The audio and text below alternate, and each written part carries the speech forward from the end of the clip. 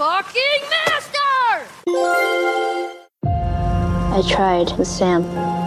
I wanted to save him. Well, I reckon it's a lot more complicated than that. I'm looking for my brother.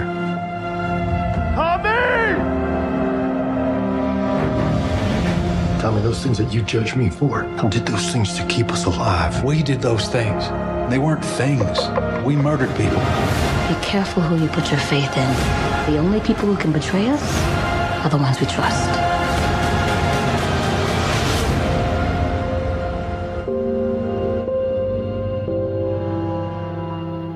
Hey, everybody. Welcome back to the Brickmasters Podcast, a spoiler-filled recap show for the hit HBO series The Last of Us, starring Pedro Pascal and Bella Ramsey. And with me today is my super special guest co-host. You know him from The Black Guy Who Tips and HBO's Game Theory with Bomani Jones. It's Rod Morrow. How the hell are you, Rod? Hey, bro. How you doing, man? I'm doing pretty good, man. Like we talked about a little before, I'm burning the candles at both ends, like we're known to do at these times in our lives. But I'm glad that you're here. I'm glad we're podcasting about a fine piece of media. So I'm ready to get into it, man. So it's great to have you on here. What have you thought about this series so far? We just finished episode 6. So how do you feel about it? Oh, man, it's such a masterful translation of the game and the areas you can expand on. You know, I think people forget the first Last of Us is like 10 years old or maybe 13 at this point. It's, so there's areas of expansion you can do to the narrative and to the characters that, I'm sure Neil Druckmann sitting with that for 13 years and finally getting a chance to translate this to live action on the screen. And I'm sure he's been just thinking of what could he have done differently in the game, what could he have done better.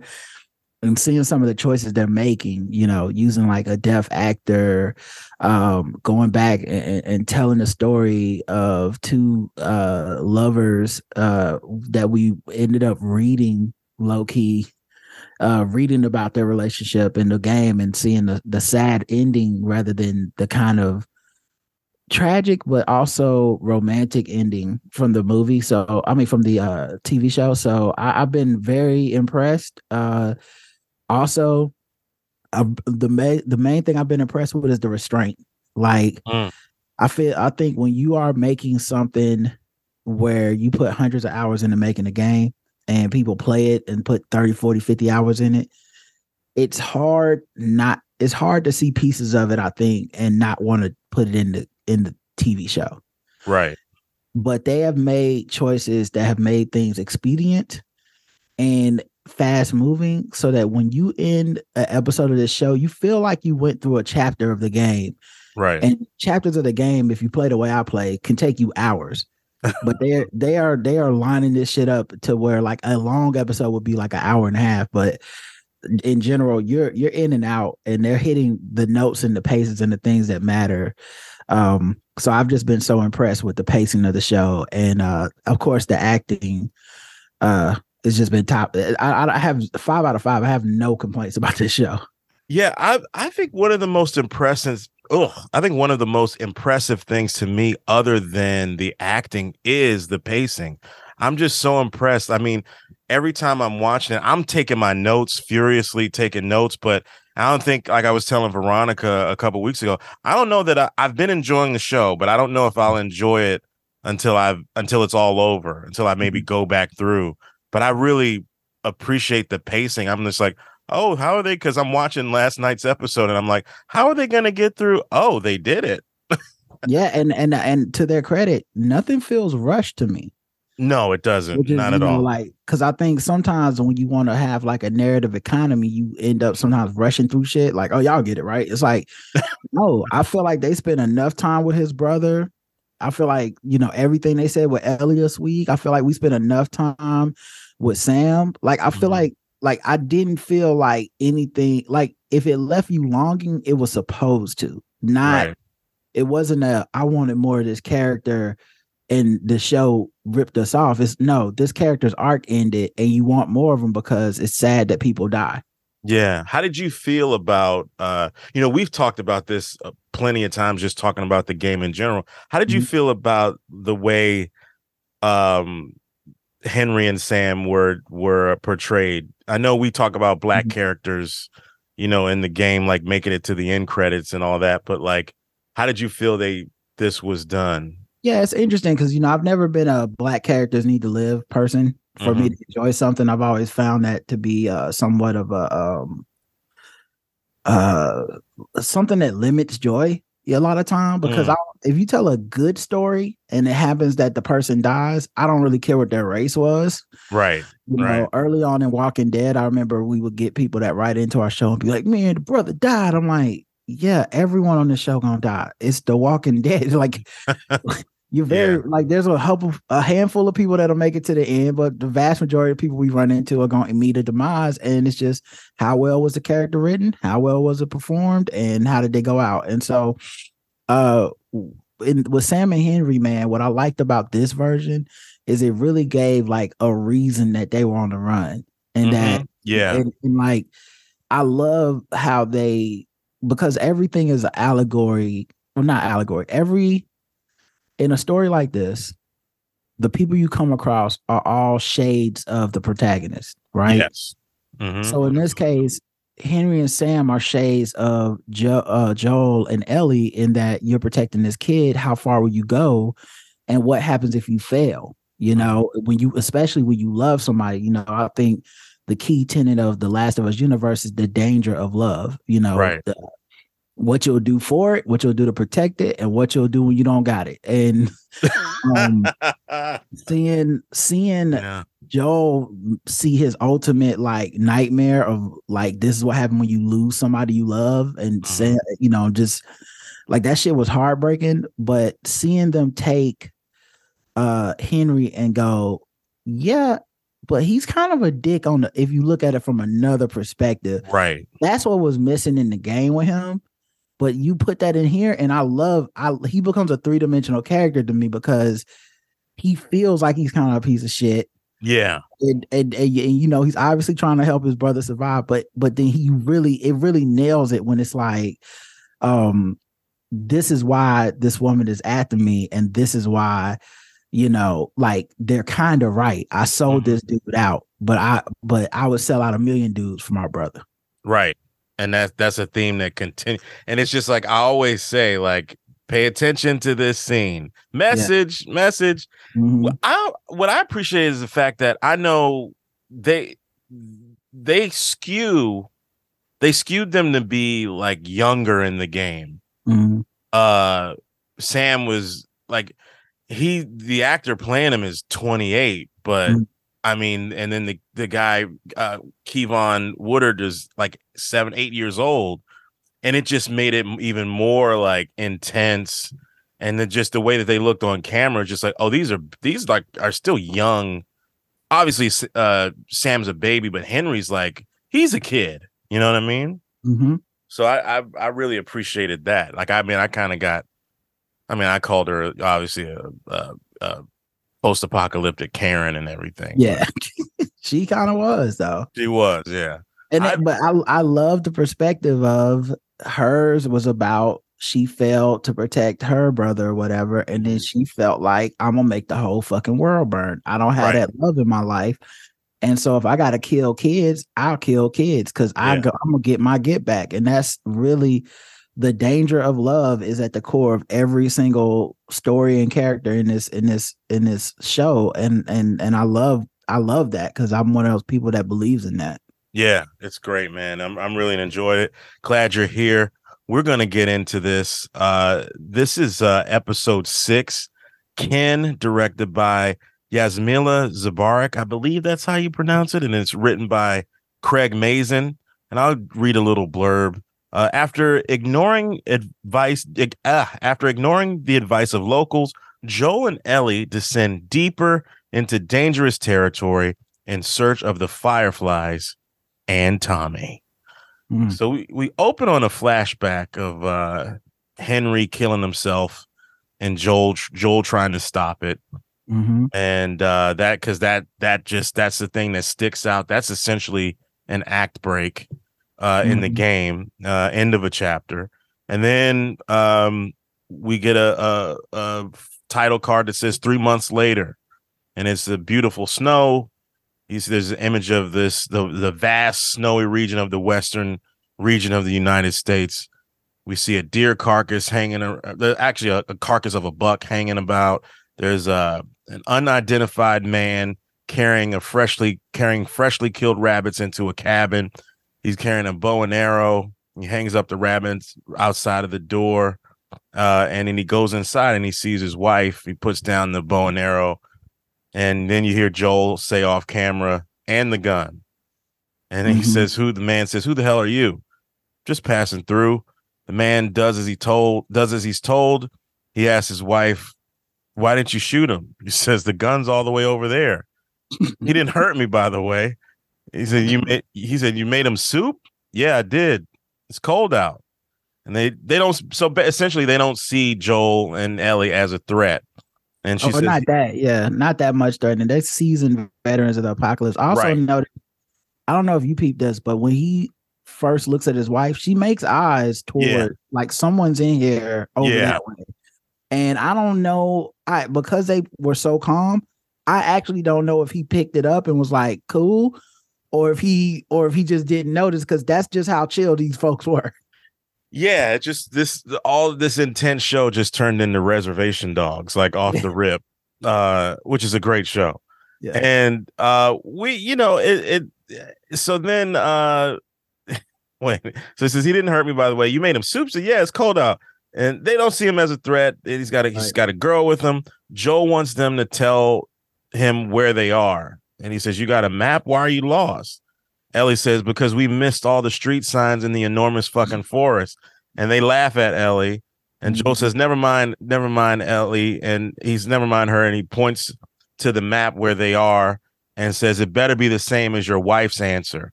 And this is an interrogation tactic that we see in the video game, and it's much later in the game, and the circumstances are much more dire than we're in right now.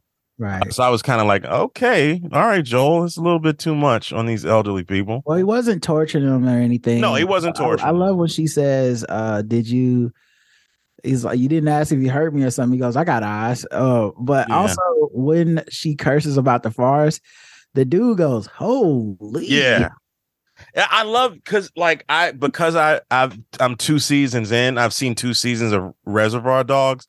It's just like that expression is like, oh, okay, this kid. Like, I just love, like, it felt very much like, man, white people be letting their kids do anything. Yeah, basically. Yeah.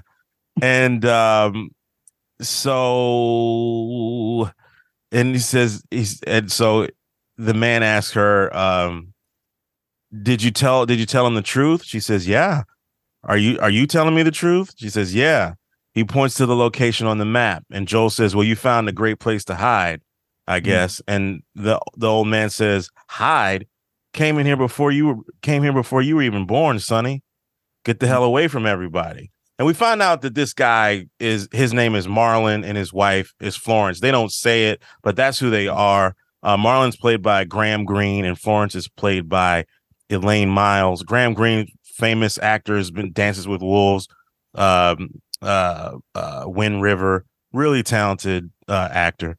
And Marlon says, okay, Joel's asking, because he's trying to find his brother and all this. Have you seen this guy? Have you seen my brother? Does he look like you? He says, "Yeah, a little bit." And then Marlon says, "I didn't mean to upset you about your brother, but if you come this far, then you know what's out there. You seen Cody, Laramie, Wind River Reservation?" Ellie says, "Yeah, got close enough. They're all crawling with infected. Anywhere people used to be, you can't go there no more," he says. And he says, "You heard the name Tommy?" He says, "No." And he said, "What about the fireflies?" Florence says, "We get them in the summer." And Ellie says, "Not the bugs, the people." And then they said, "There are firefly people?" And Marlon and Florence laugh. And I think that joke is kind of important. I kind of sensed like a little more. Well, we'll talk about it. You got any advice about the best way west? And he says, yeah, go east. Never go past the river ever. And he points to this area on the map where he's talking about. And they said, what's past the river? Florence says, death.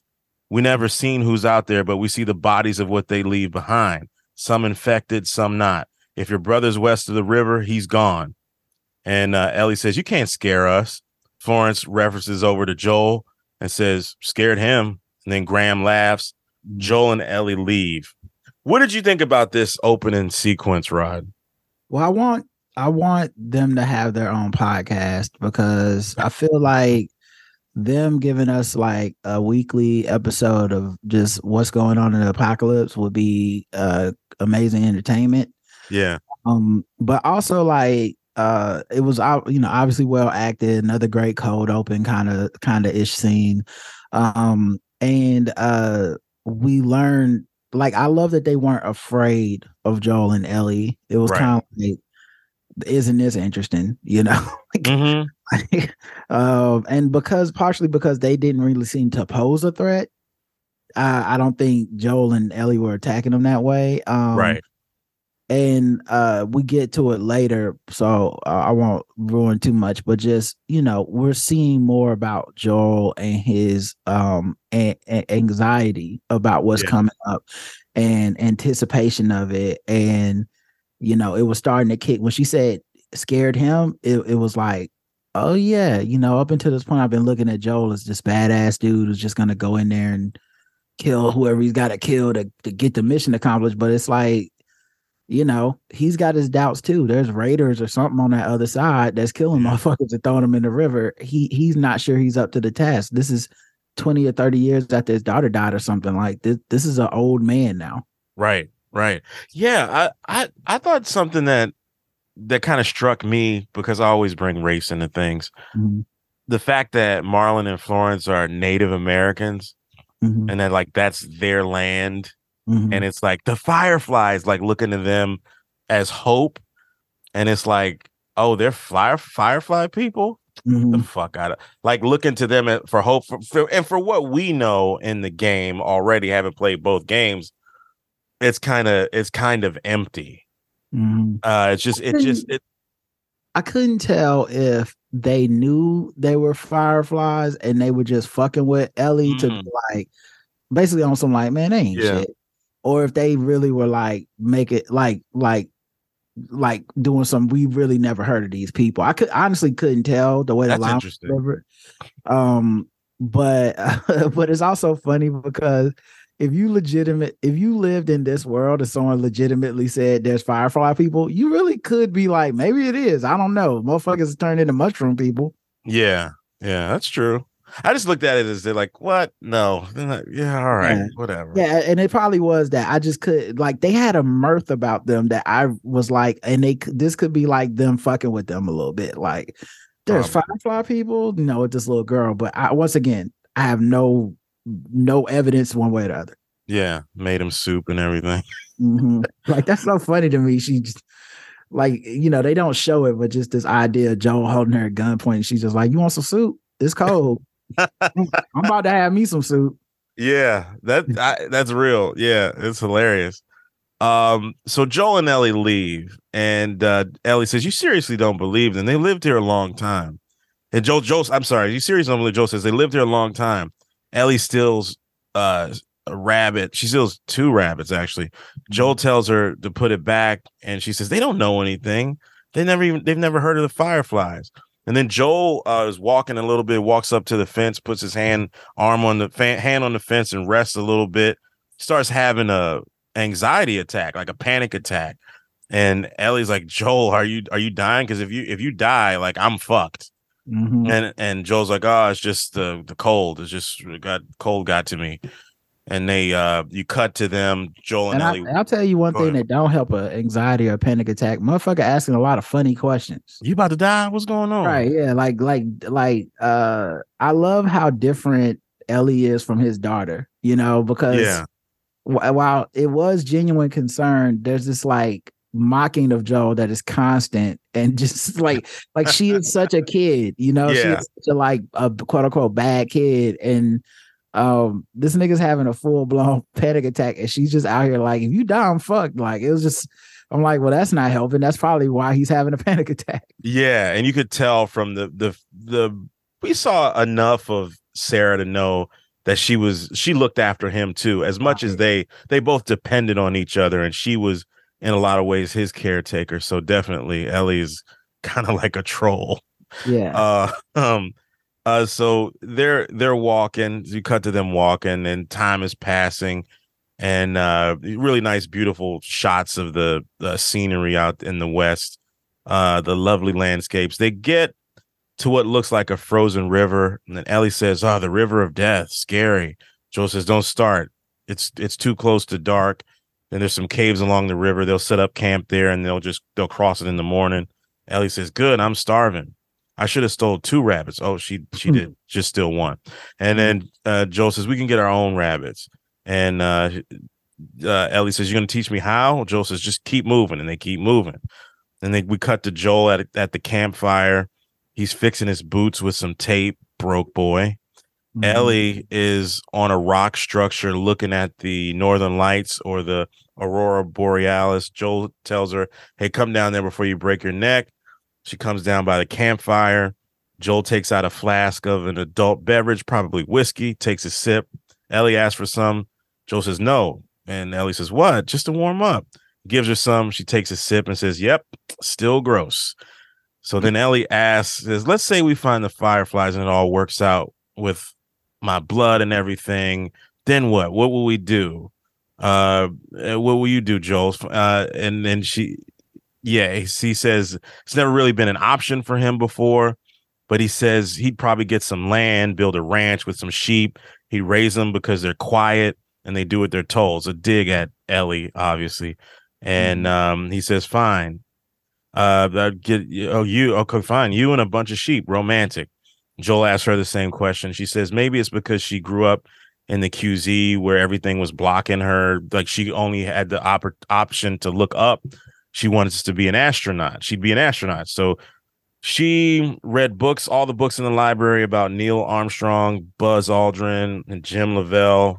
And she says, "You want to know who my favorite is?" Joel says, "Sally Ride." And she's like, "Yeah, Sally Ride." Sally Ride was the first American to be in outer space. And she was the youngest woman at 32 to have flown in space at the age of 32. Wait. She was the youngest American astronaut to have flown in space, having done so at age 32. Yeah. So then they say, she says, "It'll work, right? The vaccine." She tells him that she rubbed some of her blood on Sam with his bite. So I know it was stupid, but I wanted to save him. And Joel says, "Well, I reckon it's more complicated than that." And he says, "Marlene, she's a lot of things, but she's not a fool. She's no fool. If she says they can do it, they can do it." And he says, Ellie says, "You want to take first watch or second?" Joel says, "I'll do both." And he says, "Get some sleep. Dream of sheep ranches on the moon." Then we cut to the morning and Joel's still asleep. He wakes up. Ellie's standing guard and tells him, like, "You mumble in your sleep still." And she says she woke up early. Joel was passed out, so she kept second watch. Joel said, "You can't do things like that." Ellie says, "I can, because I just did." Joel says, "I'm responsible for you. You know that?" And then Ellie says, "Then don't fall asleep." He said, "I did all the things you taught me to do because she's a natural." She said, "Because I'm a natural." And Joel takes it in for a bit, and he just motions for her to give him his rifle back. She does, and says, "Wake," and he says, "Wake me up next time." What did you think about this whole sequence? Did you think that somebody said once that Ellie had a hero complex? Do you think that she knew when you saw that scene in the motel in the last episode? Did you think that Ellie thought she could save Sam with her blood? I think she did. I mean, we forget she's still a kid, right? they've told her she's the chosen one, the savior that doesn't, get infected. They told her that they're going to use her, what's in her to make a cure for everybody else. So, she really has no reason to not believe that, and on a kid level that would Right. help or work somehow. But, she knows when she got bit, she lived. And, yeah, so I think that was a reasonable thing for a kid to do, as far as that scene you just read, I think it made me think of what we see later in the episode, which is essentially Joel's biggest fear is that he's not up for the task. Right. And falling asleep instead of doing that second watch is like some low key, like, yeah, you ain't built for this no more. Like, you thought you could just stay up through the whole night, get up in the morning and keep trekking. And it seems that you actually do not, you washed, you like me trying to watch that second game on TNT on the Thursday. It's like, my God, I don't know. yeah. So I think that was his biggest fear. And of course, Ellie being a kid and a troll she's mocking him, but she's also pointing out his biggest fears, and it's needling him the entire episode, if not the entire series. She's pointing out these things that he's insecure about. And this is one of those times where she's like, yeah, I got it. Cause you can't do it. You asleep, Yeah. Yeah. He is not the impossible white man in the video game. Although, like, because Troy Baker even said on the podcast, on the official podcast, that, the camera's not on his face. So you just kind of see the back of him. He's doing all this stuff and, doing all the conventions of a video game, and you really don't really see what he's thinking or until he says what he says. And we'll get to this soon. So then we cut to Joel. Well, also, let me just throw in real quick. For a game to be fun, he has to kill like 100 people. Right. Because I'm playing it for 40 hours. I can't, 20 hours, whatever. I can't play this whole game and he killed 5 people. He got to kill like 40, 50, 60, 100 people just to keep me entertained. And of course, the live action show is not going to have that much in it, but they now have an opportunity, since a live action show doesn't require that, to show the humanity and what it takes out of you. Yes. Killing people, because basically by the end of The Last of Us, you're just a fucking psycho. You're playing 2 psychopaths that just murder motherfuckers at will, and will step up to the challenge of killing mad motherfuckers every time. So yeah, this feels more lived in and more realistic. Definitely, the medium is most certainly the message, and it's definitely palpable in the live action version when you do encounter infected or humans trying to attack you.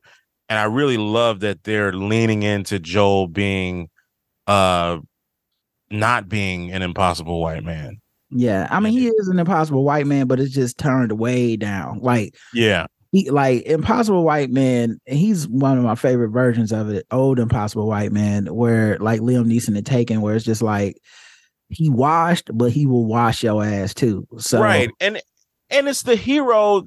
When the hero doubts himself, that's the more interesting story too. And that it's not to say like I'm not team Joel ain't shit. He, I'm not one of them people. I love this. I really love the direction they're going with him, and we'll probably talk about the scene that's probably going to win him an Emmy or a Golden Globe soon. Okay, so we cut to Joel shooting off a shot. He's trying to see if anybody's around. We don't hear anything. And they continue across the bridge. Amazing shot. I really love that. I'm assuming it's the Bridge of Death. I don't know. They continue to walk on. More time has passed. Ellie's trying to learn how to whistle, but she can't. That's in the game. She says, how do you do it? Joel says, talent. She says, whatever. You should teach me how to hunt. And before Joel can say anything, she says in a playful tone, like, she's a girl, she can't handle it. Joel says, you can handle the shooting, not so sure about the dressing. And that means gutting the animal from the inside. And then Ellie says, why don't they call it undressing? But she's still interested in it though.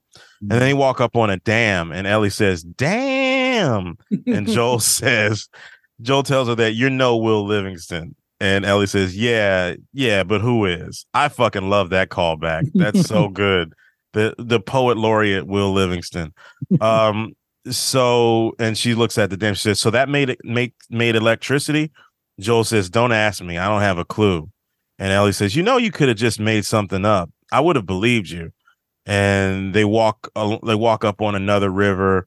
They walk up on another river. Ellie asks, what if this is the river of death?" Foreshadowing. Joel pulls out his map. They keep walking a little bit further until they essentially get ambushed by a crew of people on horseback with guns pointed at them. One of them's a black woman. Joel says, we ain't looking for no trouble. We're just passing through. One of the men says, "Drop the gun." Joel does. The man then tells Ellie to move back 5 steps. 5 steps from eternity. All right. Joel tells her that she'll be okay, and Ellie does. She backs up, and the man asks, "You've been near infected?" Joel says, "There's no infected out of here. There's no infected out here." "The hell there ain't." The man whistles for his dog. A guy brings out a dog on a leash. He says, "Last chance for a bullet. If you've been infected, he will smell it and rip you up." The dog's unleashed to smell Joel. There's nothing. Joel says, "Like I said, we'll just move on." The guy says, "Now her." And Joel is shook. And the dog starts growling. Then up on Ellie. Then he starts to lick and play with Ellie. Guy says, "You brought yourself 10 more seconds. What are you doing out here?" And Joel says, "Just looking for my brother. Nothing more." The black woman on horseback comes closer and asks Joel, "What's your name?" He says, "Joel." And then we cut to horses running into a gated commune. And if you played The Last of Us Part 2, it's very familiar. It looks just like the game. Joel and Ellie are respectively on horseback. Joel sees Tommy working with someone, doing some construction work. And Joel yells out to him, and Tommy sees him. He runs to him and they hug. Ellie looks a little bummed out and jealous because she's not the most important thing in the world. This sequence, what did you think, Rod? What did you think about this sequence here? I mean, I was mostly excited that they got Rutina Wesley to be in it because I'm a big fan of hers. And I had suspected who she was playing as soon as she pulled up, so I was happy to confirm that later. Of course, I was intrigued that the dog couldn't sense the infection in Ellie. Like, I don't know what that means exactly, or what her blood is, what her body's able to do to the infection. But I was with Joel in that I thought maybe she was about to get fucked up, and I expected him kind of to do something, like maybe try to make a distraction or something to scare the dog away or something, but he didn't. And I wasn't sure if that moment would come back or not, because I felt like he was panicking in that moment. And I'm glad that it came back up. Yeah, I love that you could just see the fear in Joel. And it's just going on to what we were just talking about, the vulnerability and the constant anxiety that he has, because he's starting to fall for Ellie as a daughter.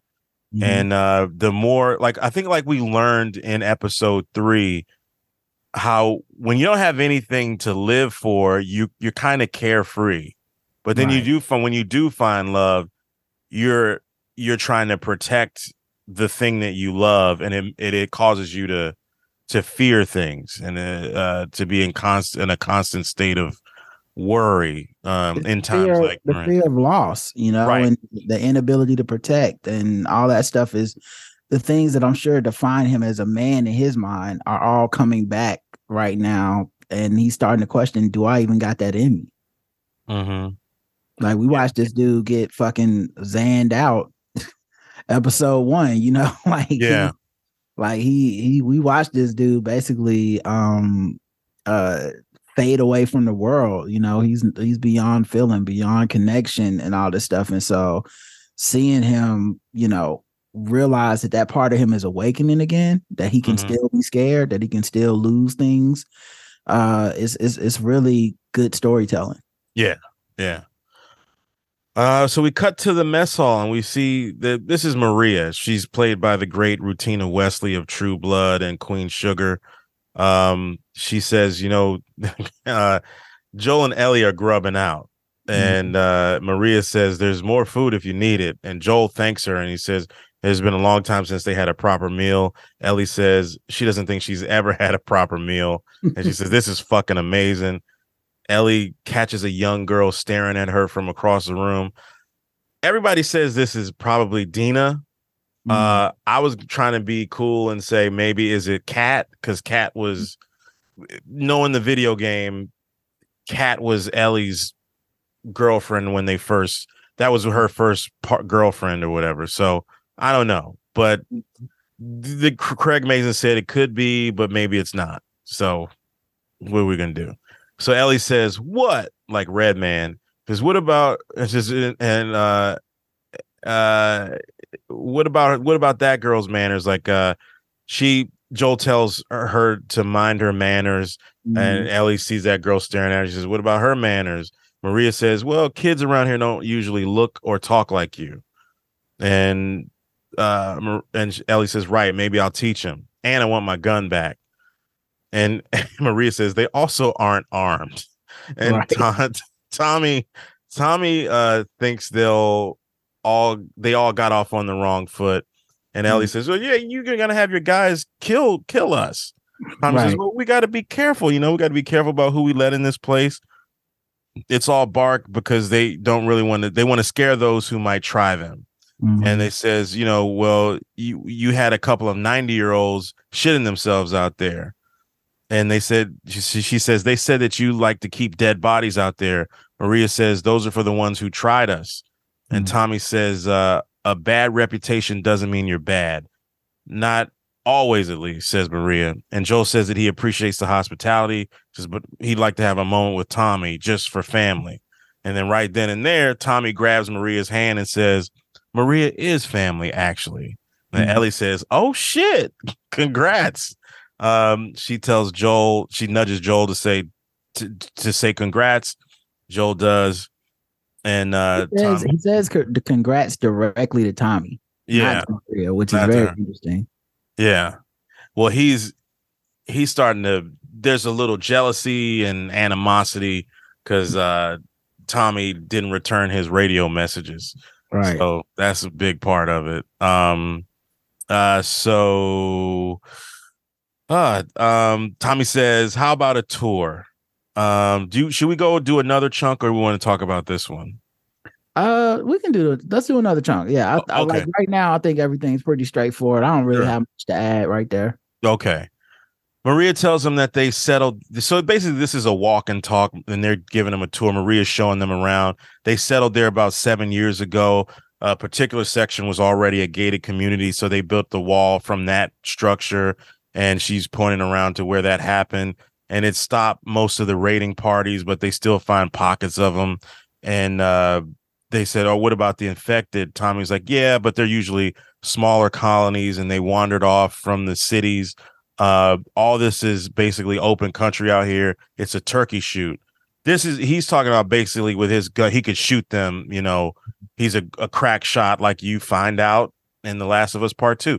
A lot of this is kind of in the game.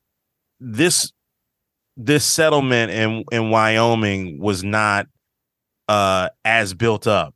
Yeah, they're like just starting out in Part 1, so that's an interesting diversion. But they had time to do all this. Also, they are the people that make it a river of death, right? Like they're killing these raiding parties. They're killing these clickers and shit and throwing them in the river. And their reputation is a bad reputation, and it's why those people that we met earlier in the show were like, "Don't go over there." And they're basically saying like, "Yeah, we got a bad reputation because we want it that way, but we're actually a very peaceful commune right now." That's a great point. Yeah, I didn't even think about that. Yep. And he says, I just said that's an allusion to part 2. Tommy teaches Ellie how to use a rifle.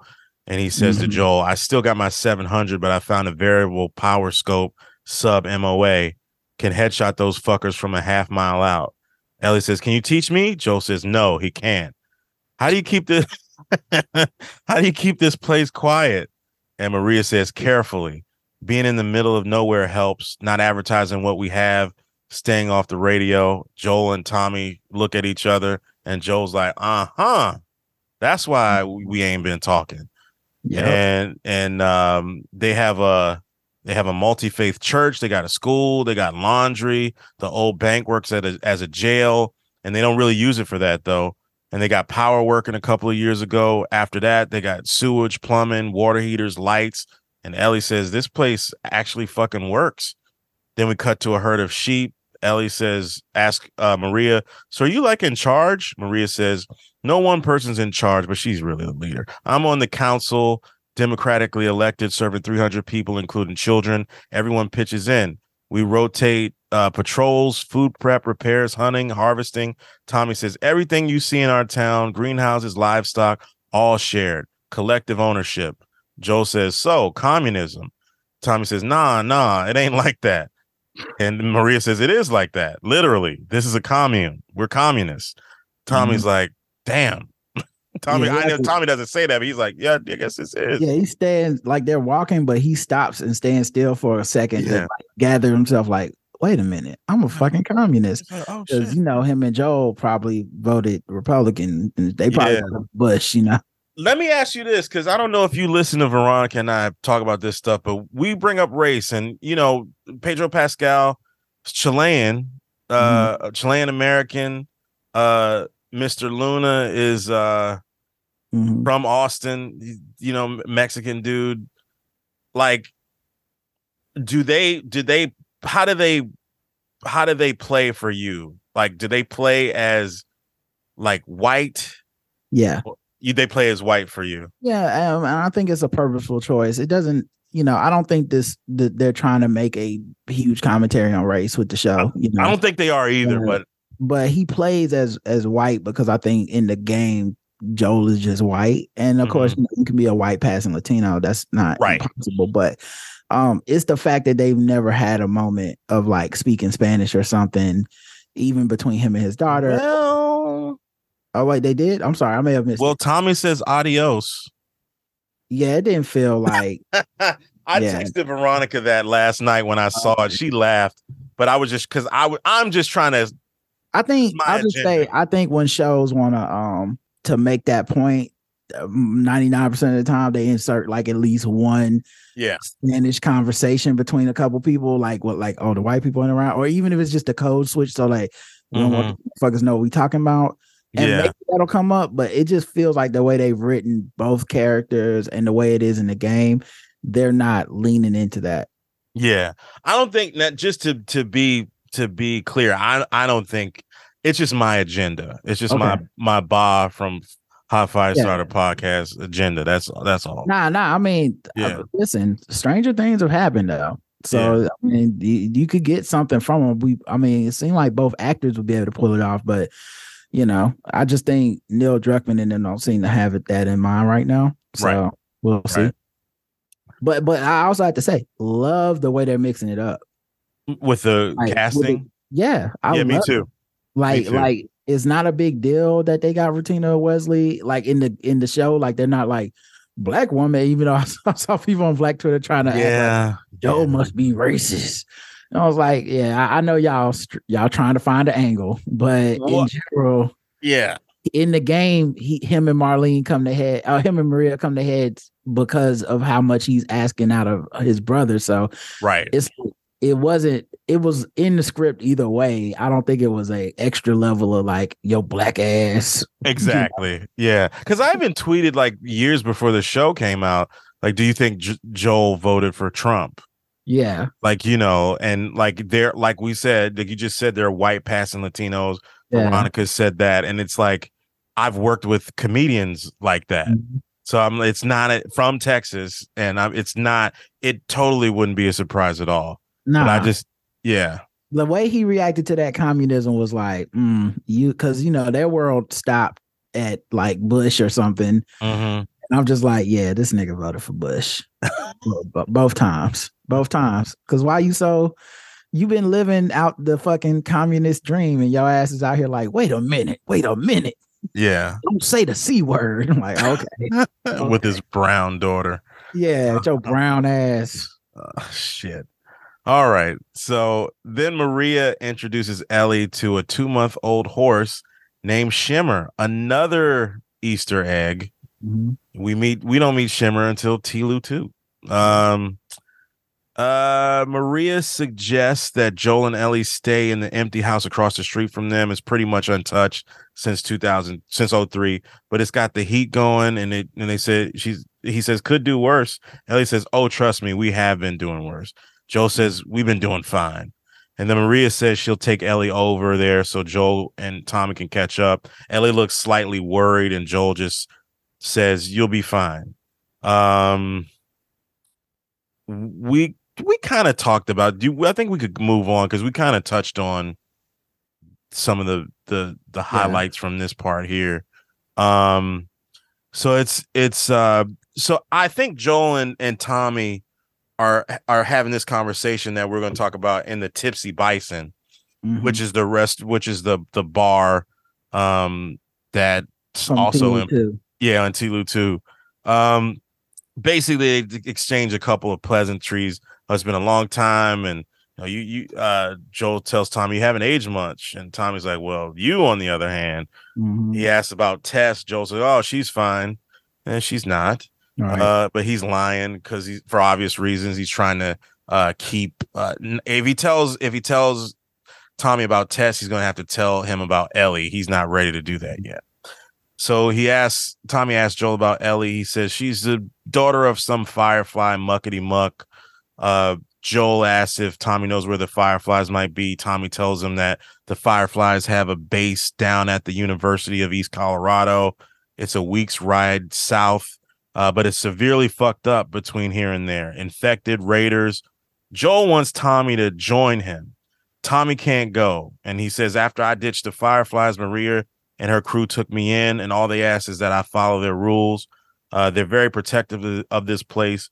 If folks found out about this place, Joe says, "Oh, the wrong people might show up." Am I the wrong people? Then shit starts to get heated a little bit. They talk about how they used to kill people, and they did it because that's what they had to do to survive. And then Tommy says, "But there were other ways. We just weren't good at those other ways." And he drops the bomb. Maria's pregnant. Yep. So that's not in the game. Right. She's a couple months along, and he's scared to death, but he thinks he could be a good dad. And Joel says, like an asshole, "I guess we'll find out." And Tommy's like, "That's all you got? Just because life stopped for you doesn't mean it has to stop for me." And Joel says, "We'll grab some supplies and be out of here. Be out of your hair in the morning." And he walks out. And he gets outside. He has another panic attack. He sees these townspeople hanging out by the Christmas tree. He sees a young mother who looks like an older version of Sarah playing with her kid, and her kid looks like a baby Sarah. And he's probably thinking if things worked out differently, he'd probably be a grandfather by now. Yeah. Your thoughts on this sequence, Rob? I mean, it was great scene, great acting.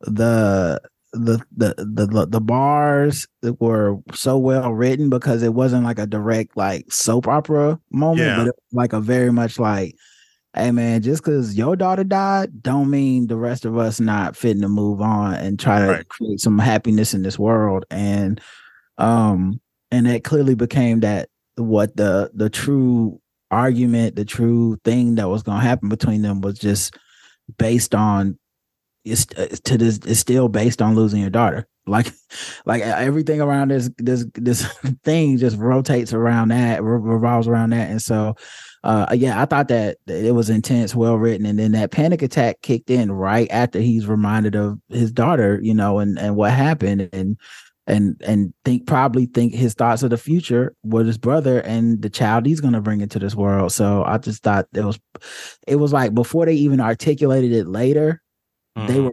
they were planting these steps so that when you get to that speech he does later, where you're like, oh, that's what that was about. Yeah, it's something, man, because it's like you and I have talked about this game so many times. They're really leaning into what I would not say that I coined this, Mhm. but this is like cowboy shit. The Yeah. way that they're talking, the way that these guys carry themselves, the way that most of the characters, well, mainly Joel and Tommy, they're cowboys, and it's that neo-futurist cowboy type deal, and it's they're really not gonna, but they kind of, I don't know if you would you say break the mold or just show a different shade, because it's not on some Brokeback Mountain shit where there's like this you really don't get anything revealed. They're really expressing themselves in some of these moments. And when guys like this talk at length, it Mhm. means something. Like, it really means something. Yeah, I And think that's the entire point of the archetype of the yeah. cowboy. Like, Hmm. if you look at almost all the cowboys and all the movies and TV shows, it's always the machismo, the silence, the blah blah blah. And then with all these actors, they all get that moment of like, this is the guy. He's so rough and tumble. He never expresses himself. But that's what acting is, right? You take this Yeah. character and you lay him bare for Right. just that one moment, and it's um what is A Star Is Born, and Yeah. it's my man backing out the parking lot crying because it's like he's giving you stoicism for an hour and 40 minutes.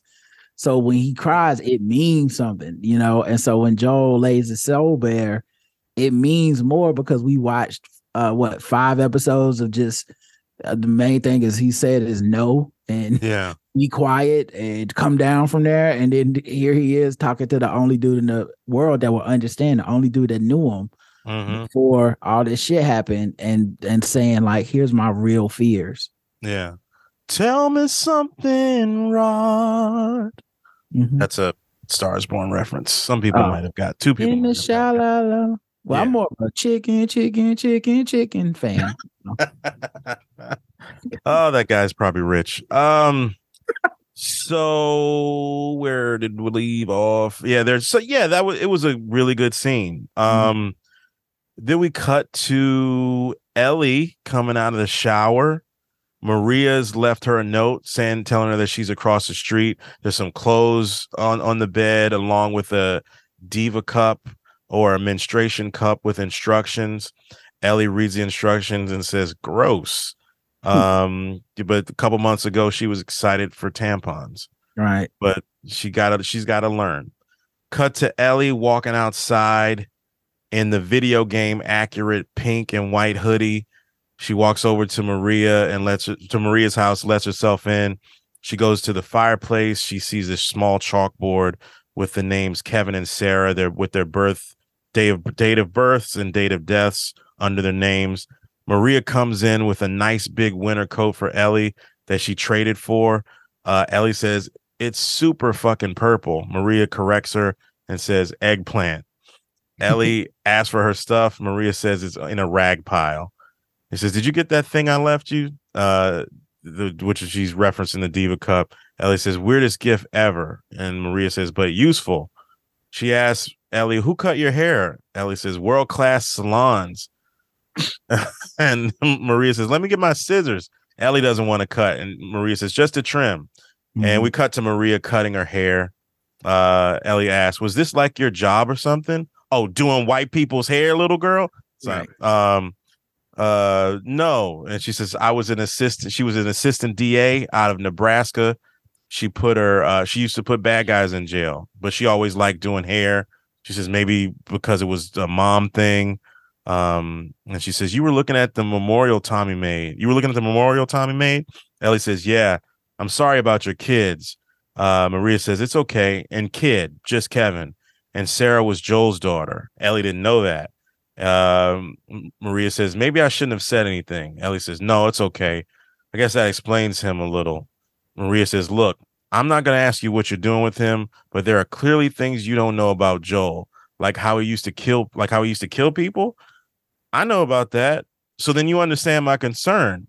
He stopped killing people. Ellie says, innocent ones. And Tommy did it too. Are you worried about him? Maria says, Tommy was following Joel the way you are now. And well, and Ellie says, maybe I'm smarter than Tommy. No offense. Maria says, you are definitely smart. Would have made a hell of a lawyer. There's a whole lot you're not telling me. And she says, that's good. That's good. She's like, yeah, that's good. Therein lies the point. Be careful who you put your faith in. The only people who can betray us are the ones we trust. You understand? Message. Ellie says, mm-hmm. And then Maria says, now come on, grab your super fucking eggplant coat. Where are we going? Maria says, the movies. So I would say, before I give this to you, I would say some of this is probably like an off-screen conversation that we had in the game. Now, maybe not all the stuff about Tommy and like following Joel and all that, but definitely we know she learns about Sarah from Maria. Right. What did you think about this? I kind of feel like Ellie's met her match as far as a verbal sparring partner. What do you think? Yeah, I agreed. And also I love Maria's backstory that we get here. And I love that she respects Ellie, and she's the one also that thought of, hey, this girl's gonna get her period. You know, like something that I don't even think Joel or Tommy were thinking about. Oh, God, no. So I loved all of this interaction, and I didn't walk away like disliking either character or anything. I just walked away like those are two people that stand up for themselves and don't bullshit. Yeah. And at the same time, she's like, okay, we're going to the movies. I see who you are now. Like, I got a feel of you. Let's go watch this movie. Yeah, it felt a little bit like Robert Guillaume. Is it Robert Guillaume Benson? Yeah, Guillaume, and when he finished cussing out, Morgan Freeman said, "Now come on, let's go get a drink or whatever." Yeah, yeah, that's what it lean on me. Well, she was like, like, okay, you smart. Okay, I see what you're saying. But yeah, you can get your heart broke. You can get betrayed if you don't be careful. Now, come on, go to the movies. Yeah, a lot of this to me just seems like, yeah, it's kind of foreshadowing to the end of the season, but it's just like themes of the whole fucking game, both games. It's like, it's crazy to me. I like what they're doing. I'm not mad at it at all. Right. So we cut to the mess hall, the multi-purpose room. They're all watching The Goodbye Girl, which is a 1977 film that was written by Neil Simon, and it's the first rom-com to gross over $100 million. Richard Dreyfuss actually won the Best Actor award for Oscar for this one. And I'm going to read the blurb of this film, and we can talk about why we think they chose it. The Goodbye. So this is like the tagline. Thank you, Neil Simon, for making us laugh at falling in love again. After being dumped by her live-in boyfriend, an unemployed dancer and her 10-year-old daughter are reluctantly forced to live with a struggling off-Broadway actor. It stars Richard Dreyfuss, Marsha Mason, and Quinn Cummings. Guess it's kind of like this guy, this off-Broadway actor that Dreyfuss plays is kind of down on his luck, trying to make ends meet, and he kind of there's like this meet cute with the woman, and they kind of just fall for each other, and he says, oh, he'll never leave, and there's this daughter, the little girl involved, and then the girl, he gets this big acting job and has to leave, but he ends up not really leaving them for good. So it's kind of like Joel like wanting to, it parallels with Joel wanting to leave Ellie, even though he cares for her. Right. But he just, there's other shit involved. So that's kind of like a loose thing trying to string it together. Just in a nutshell, basically. There's other articles that go deeper than that, but that's basically the gist of it. It makes me want to see the movie now. So I'll probably rent it. Yeah, that's dope. You put me on to something just now. Yeah. So we cut to Joel. So they're watching the movie. Ellie's in there watching the movie. The whole town's practically there. And we cut to the scene. Joel is tinkering about in like a shed. He's looking for supplies. Tommy comes in and essentially apologizes. Joel is asks Tommy, is this ride to Colorado a suicide mission? Tommy says, no, nothing you can't handle. Just prepare and, do what you do. You're Joel. You good. Joel asks, have you had people go that way and come back? Tommy says, all of them. Mm-hmm. And Tommy's like, okay, man, like what's going on here? And then Joel says she's immune. She got infected, but she didn't get sick. I saw her get bit, and that was months ago. Tommy tells Joel, like, start from the beginning. Joel tells him that Marlene hired him and Tess to smuggle her for some fireflies, and it went bad. Tess died, and this is intercut with Ellie has left the mess hall. She's walking around, so you don't know where she is. So he tells him how Ellie saved his life when they were in Kansas City. This kid was trying to kill Joel. 5 years later, Joel was like, I would have destroyed him, and Ellie had to shoot him because he was too slow and too deaf to do anything. And this girl's 14 years old. He tells him about Henry and Sam, how he watched a man kill his brother, and he just stood there, didn't do anything. He was impotent, essentially. And today, he thought that dog would tear her apart because if it smells something on her, that would be it would be over for her. And he just said he felt afraid and weak. He's crying.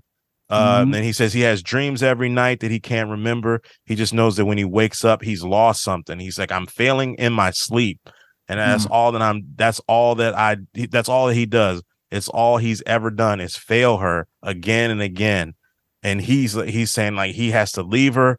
And he said, like you have to take her because make this a better world for your kid. He's pleading with him at this point.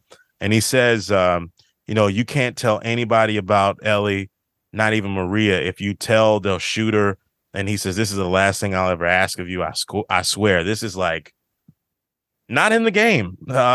We know that in the game, Joel intends to leave Ellie with Tommy, but he's just like kind of like going to leave her and walk away. But Joel is is broken at this point. He's really broken. What do you think, Rod? I just love the depth of this conversation. They really turned this is why this show was made. This scene right here, because they took something from the game that you almost take for granted and they don't really give you the true explanation, and they give you a better explanation because killing people would take a toll.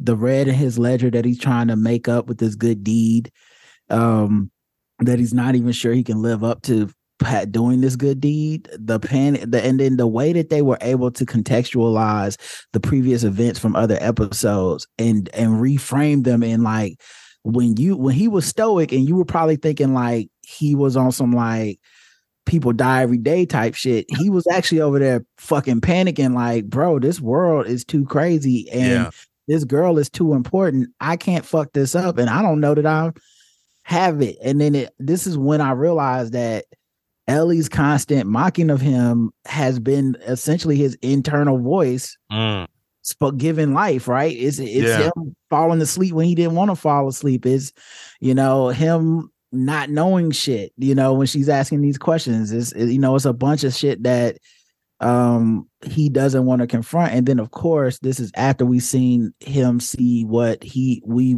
believe gave him obviously memories of his daughter that passed and what the life he could have had, and his brother's about to have that life. He's bringing a child into this world. Like all of that shit came crashing down, and Pedro Pascal just fucking nailed this scene in a way that you just even the video game didn't have anything like a scene like this with Joel, and I was just, like I just was I was speechless after the scene. Yeah, it was amazing. Like I've fallen in love with Pedro Pascal because I even started watching Narcos, and I know I like to troll people by saying, "You guys never told me about Narcos. You never said anything about it." I say it on social media or whatever. But I think people are up on my game now. But yeah, he's terrific. I thought he was really charming on SNL. He's great. I think this is his Emmy nomination, Golden Globe scene here. Like I think it's really because it was so unexpected. Like I mean, they've been telling us the whole series, but like I still wasn't expecting this level of a breakdown. Especially like the scene, guy. I think it's episode 4 when they're driving. Yeah, right before when they get to Kansas City. And he's telling Ellie about, some people, fight for the wrong thing. And he's telling Ellie about Tommy. He's probably the first time he's ever said something about Tommy. And he's a joiner. He's this, he's that. Very loquacious in that scene. But this one is just like, oh, shit. Yeah, I really dug this one. Yeah, normally with these stoic types, like a little bit goes a long way. So they could have condensed this to a few lines if they wanted to, but I love that they gave him a whole monologue to like really expound and bare his soul. And I mean, and at the end, when he finishes this, you're like, Tommy can't refuse. Right. And he agrees to go. Because it's like no way that man breaks down like that. And then you go, yeah, too bad, Right. And Tommy agrees and he says he'll take her out at dawn. And then we cut back. I think doesn't he even say like you're younger than me, you're strong. Oh like, yeah. He like, bro, it was just complete wow. Yeah. He really gives it up. It's a great scene. I would have done the whole monologue, but like I was under the gun. No, don't. I was just that's not me complaining. I was just asking because I didn't remember. No, he did do that. Like because he was at his wit's end, and it was so unexpected, but I was pleasantly surprised by it. Yeah. And Tommy, he agrees he'll take her out at dawn, and then we cut back to the movie. Tommy's come back into the mess hall. He looks at Maria, and they basically have a knowing look at each other. He's like, "Yo, baby, I gotta go," and Maria's not pleased. But this is what has to be done. So Joel goes Joel goes into the house that they're supposed to be staying at. And this scene is essentially like the game, but not. And I guess we'll talk about that after maybe this little blurb here. Or we'll do this little chunk and then talk about it. Yeah, okay. Joel goes back into the house, goes into the house. The scene's essentially just like the game. Joel's trying to explain to Ellie why it's better for Tommy to go with her than to go with him. Ellie's pissed. She says she's not Sarah. She's lost people too. Joel says, you don't know what loss is. And Ellie says everybody she's ever cared for has either died or left her. And then she says, everybody fucking except for you. Just like the video game. And she says, so she wouldn't be safer with anybody else. She'd just be more scared. And then Joel says, you're right. You're not my daughter, and I sure as hell ain't your dad. And come dawn, we're going our separate ways. And then Joel leaves the room. And then he has a flashback to hanging ornaments on a Christmas tree with Sarah. We cut to dawn. Ellie's in the bedroom. She's with her. She's wrapped up in her eggplant coat, ready to go. Tommy comes in to get her. They walk to the stables. Joel is already there. And then Ellie says, you came to say goodbye or something? Joel says, no, I came here to steal one of these horses and go. Tommy says, I would have gave you one. Joel says, I know. And he says, anyway, that was 30 minutes ago, and I guess you deserve a choice. I still think you'd be better off with Tommy. Ellie cuts him off and says, let's go, which was like really a sweet moment. Almost, I could have teared up there, but I didn't. And Tommy tells Joel to head southeast till you get to I-25. It's right off the interstate. Shouldn't be hard to miss. They hug. Tommy says, there's a place for you here for the both of you. Joel says, counting on it. And Joel asks to borrow Tommy's rifle since Maria took his. And Tommy says, I already said yes. And then they head out. So in the game, because the medium is the message, right? In the game, Ellie finds out that Joel wants to leave her there with Tommy so Tommy can take her to Colorado. Right. When she finds this out, she steals one of the horses and runs away to some abandoned house. So Tommy and Joel go to chase after her, and then they encounter some bandits or hunters. And then once you kill those hunters / bandits, you find Ellie in this house.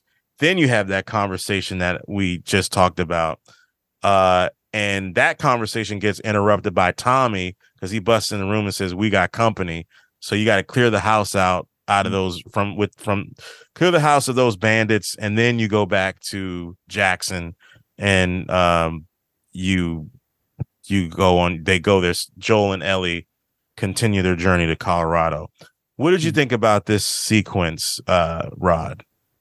Oh yeah, it was great. It was, this is because like I said, this is the part where I'd say it's the economy of storytelling. It's pulling back and being like, we don't need that part from the game. We can get that all from this like 5 minutes of them talking at the stable without all that shit. And I love that they kind of flipped it and remixed it and made it, because at its core, that's where she was. That's the whole thing in the game. She felt the abandonment he was going to do to her and was like, I'm out. And so we still got that abandonment conversation and then his redemption or, 180 the same way. So yeah, it all connected for me. Yeah, it was great. Yeah. Okay. So then after this, home stretch. This is the home. I'll do all of this and we'll talk about it. Okay. So we cut to Joel teaching Ellie how to shoot. Ellie's not good yet, and she's complaining. You're like, oh, this doesn't aim, shoot right, or blah, blah, blah. And Joel basically says, I'm going to show you how it's done. And he shoots it, nails it, and Ellie's like, you dick. And then you cut to them riding away, and you see the target says, like, asshole on it, and Joel has shot right through the hole in the H, like dead center. And that was like a cool shot. I like that. Also, it's funny because earlier he had said that Tommy couldn't have used that rifle. Yeah. And taken something out from half a mile. He was just talking that talk. Yeah. And he's like, that was a good ass rifle. It's like kind of like those things, like when you're like Mason and Druckmann were talking about, like how when you're a kid, you're impressed by your parents, especially like your dad. If you're a male, you're like your dad does something cool, you're like, wow, that's cool. And then Joel enjoyed doing that. Joel enjoyed doing a cool thing and impressing Ellie. So that was like a neat, like I remember like watching my dad hit at the batting cages, like showing me how to hit, which I never was good at. That's why I'm podcasting and an actor. So but it was cool to watch that. So I like that. So then we get to them, like more scenes, exposition, like really great shots of them riding on the horse, heading to Colorado. They're talking. They're talking about like Ellie asked Joel what was the way things were in Jackson. Was that like how it was everywhere? And Joel says, no, that the country's too big for that. But he basically says there's two main ways of looking at things. Some people wanted to own things. Some people wanted to own everything. And some people didn't want to own anything at all. And then she says, which one were you? Joel says, neither. I just did my job. Ellie says, which was building? And he says, yeah, we were called contractors. Ellie says, that's pretty cool. Joel says, yeah, we were cool. Everybody loved contractors. and then Ellie says, cool. And then she like had a nice, sweet moment. She rests her head on his back and really sweet father-daughter moment. We cut to Joel teaching her about football as they get to the exit to the college. That's in the game. Most of the dialogue in this section is just like the game. Joel brings up what he'd do if he could do anything. He brings it up himself, and he's done this a couple of times, especially right before we meet Henry and Sam. I guess that's episode 4, and he brings up Ellie's conversation, so it's kind of like showing that he cares. Anyway, he says if he could do anything, he'd be a singer. He wanted to be one when he was a kid, and Ellie tells him to sing for her later. And he's like, I don't know. He says, you're laughing at me. He says, well, I'm not. No, I'm not, And he says, like, look, you got to sing for me later, especially if I'm going to save the fucking world. It's the least he could do for her. And they're going riding around campus. There's nothing around. It's just monkeys. The first time Ellie's seen monkeys in her life. Then they see a firefly symbol on a sign that's pointing in the direction of the science building. Nobody's around. They dismount the horse, tie him up, and Ellie gets her gun out, and they go into the building. Nobody's around yet.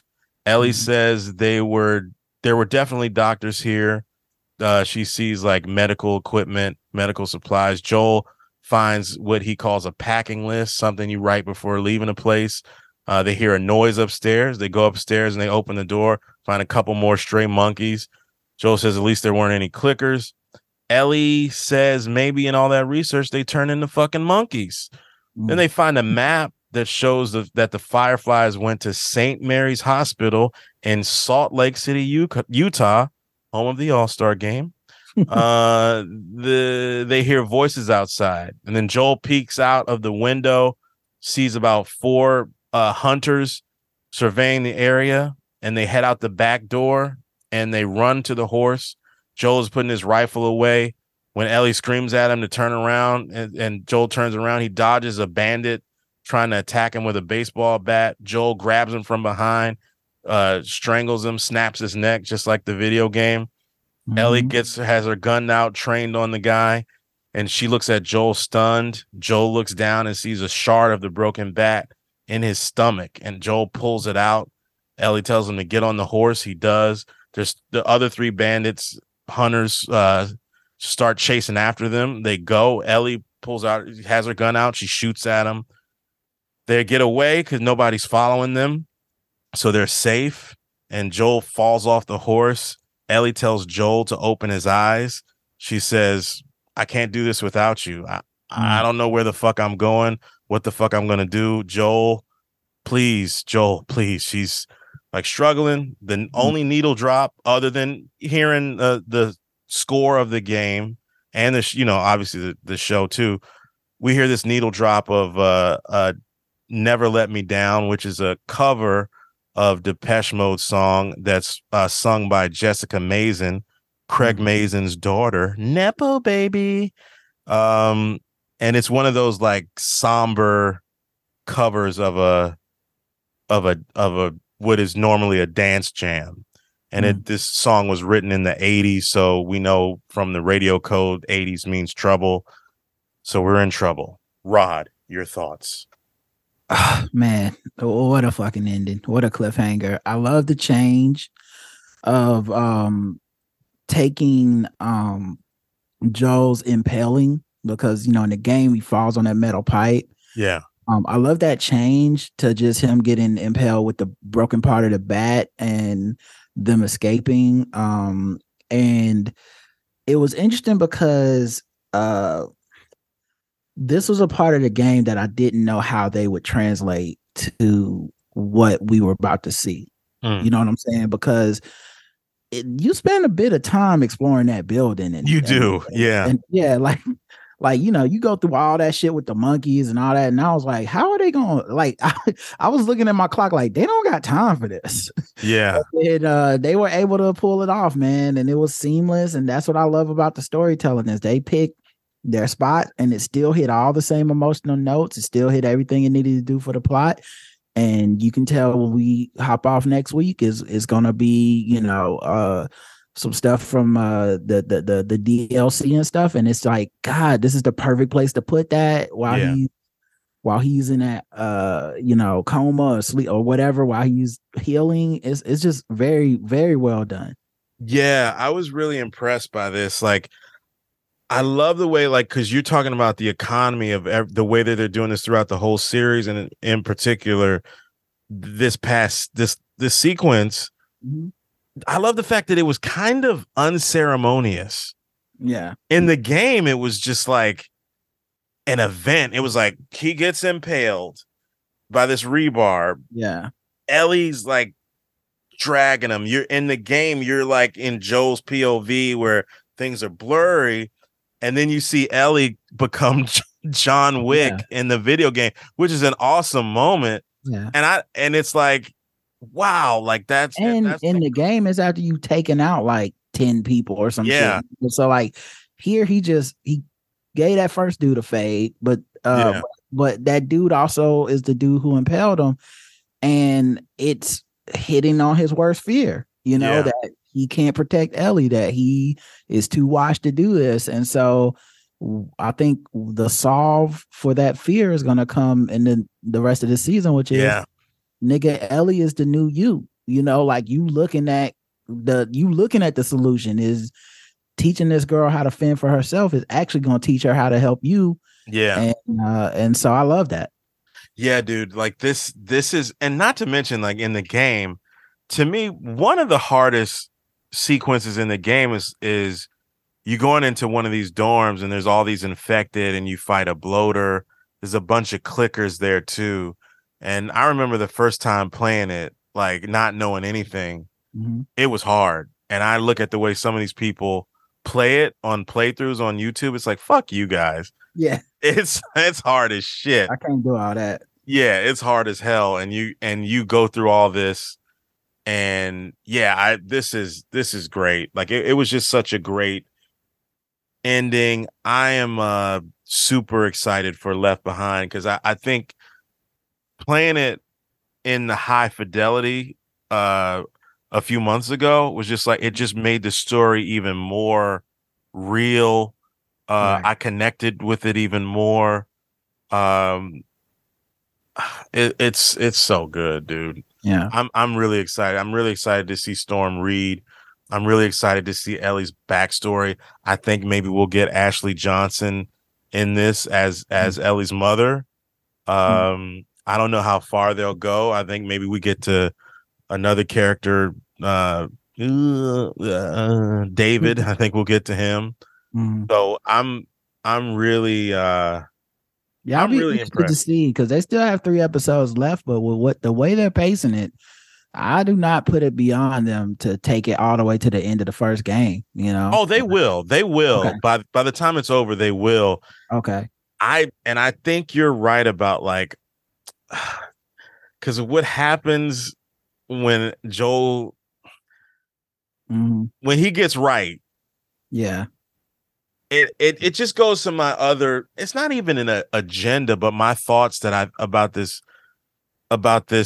game. And I think what I anticipate, and because you're more of a surveyor of the internet than I am, what I think is going to happen, where people are going to try to have all this sanctimony about, like, the right thing to do. Oh yeah. The finale is gonna definitely end with everyone going back to questioning Joel as a character and as a good person. But if they do that, that's fine. But just understand that every single episode of the show has been foreshadowing that love is a destructive, dangerous force. Yeah. And when push comes to shove, right and wrong, love is about protecting itself. Yeah, and I guess I'll hit on it more like once the season's over, but it's just like I don't get the argument.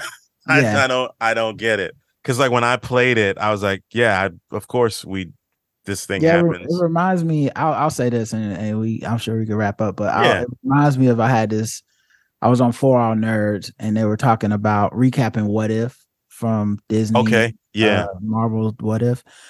And they were shitting on Doctor Strange because he kind of becomes evil because he gets obsessed with trying to bring his woman back to life and essentially ends up like destroying the rest of the universe. And everybody was talking about how bad it was, and I was like, yeah, I don't know, man. If Karen died, I think I'd fuck all of y'all.